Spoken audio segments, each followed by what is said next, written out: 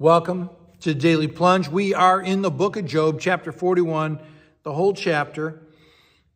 The Lord has been taking Job to task for questioning his justice, his administration of the universe.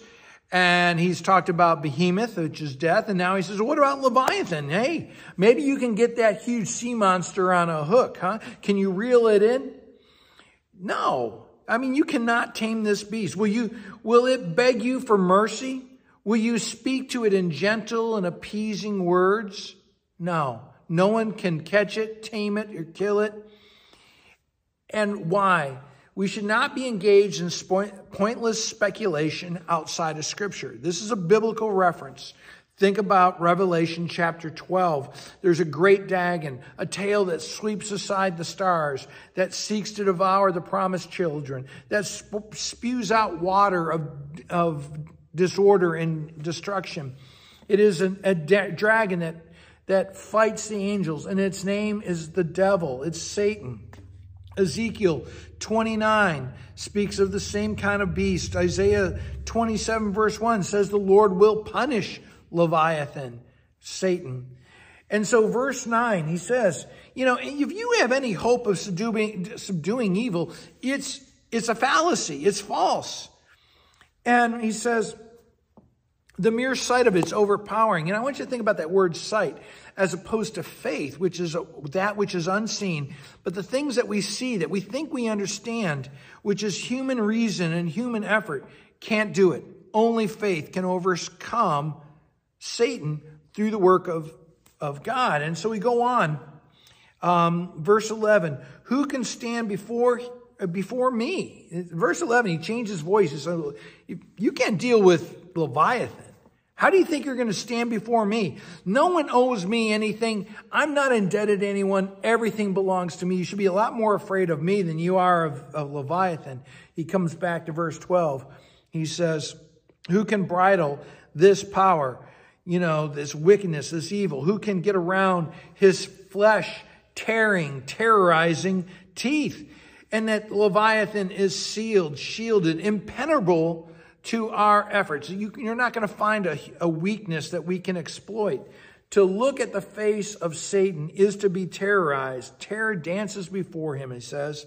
Verse 24, in his heart, there's no warmth, there's no love, there's no compassion or sympathy. It is cold as stone, and yet we hear about the smoke, the fire, the sparks, the breath of sulfur that come from it. It is the fire of hatred and anger and malice. And verse 25, when Leviathan rises up and thrashes about, no human attacks are going to prevail. In fact, Leviathan just laughs them off. Leviathan lives in the deep, dark places of creation, stirs it up. And verse 33, no one is his equal. Leviathan fears no force on earth. If it is, in fact, it is more haughty, more arrogant, more proud than all the rebellious people of earth. It is way beyond that, because it is rebellious. And as it says in there, that it is the ruler, the king over all that are proud. Well, who did Jesus say was the ruler of this world? It's Satan, right? And how did Christ defeat death? Not with more violence, but with his own death. How did Christ defeat evil? Not with more malice and evil, but with his innocent suffering. And so Christ defeats them in the cross. And that's the thing that God is promising here to Job, that death and Satan do not have the last word. I do. Trust in me. I have dominion over them. I defeat them, and you belong to me, and you are mine. Well, thanks, friends. Have a blessed day. Thanks for joining us today for the Daily Plunge. We hope you hear the Lord speaking into your life. We invite you to subscribe so you can receive this plunge into the Word daily.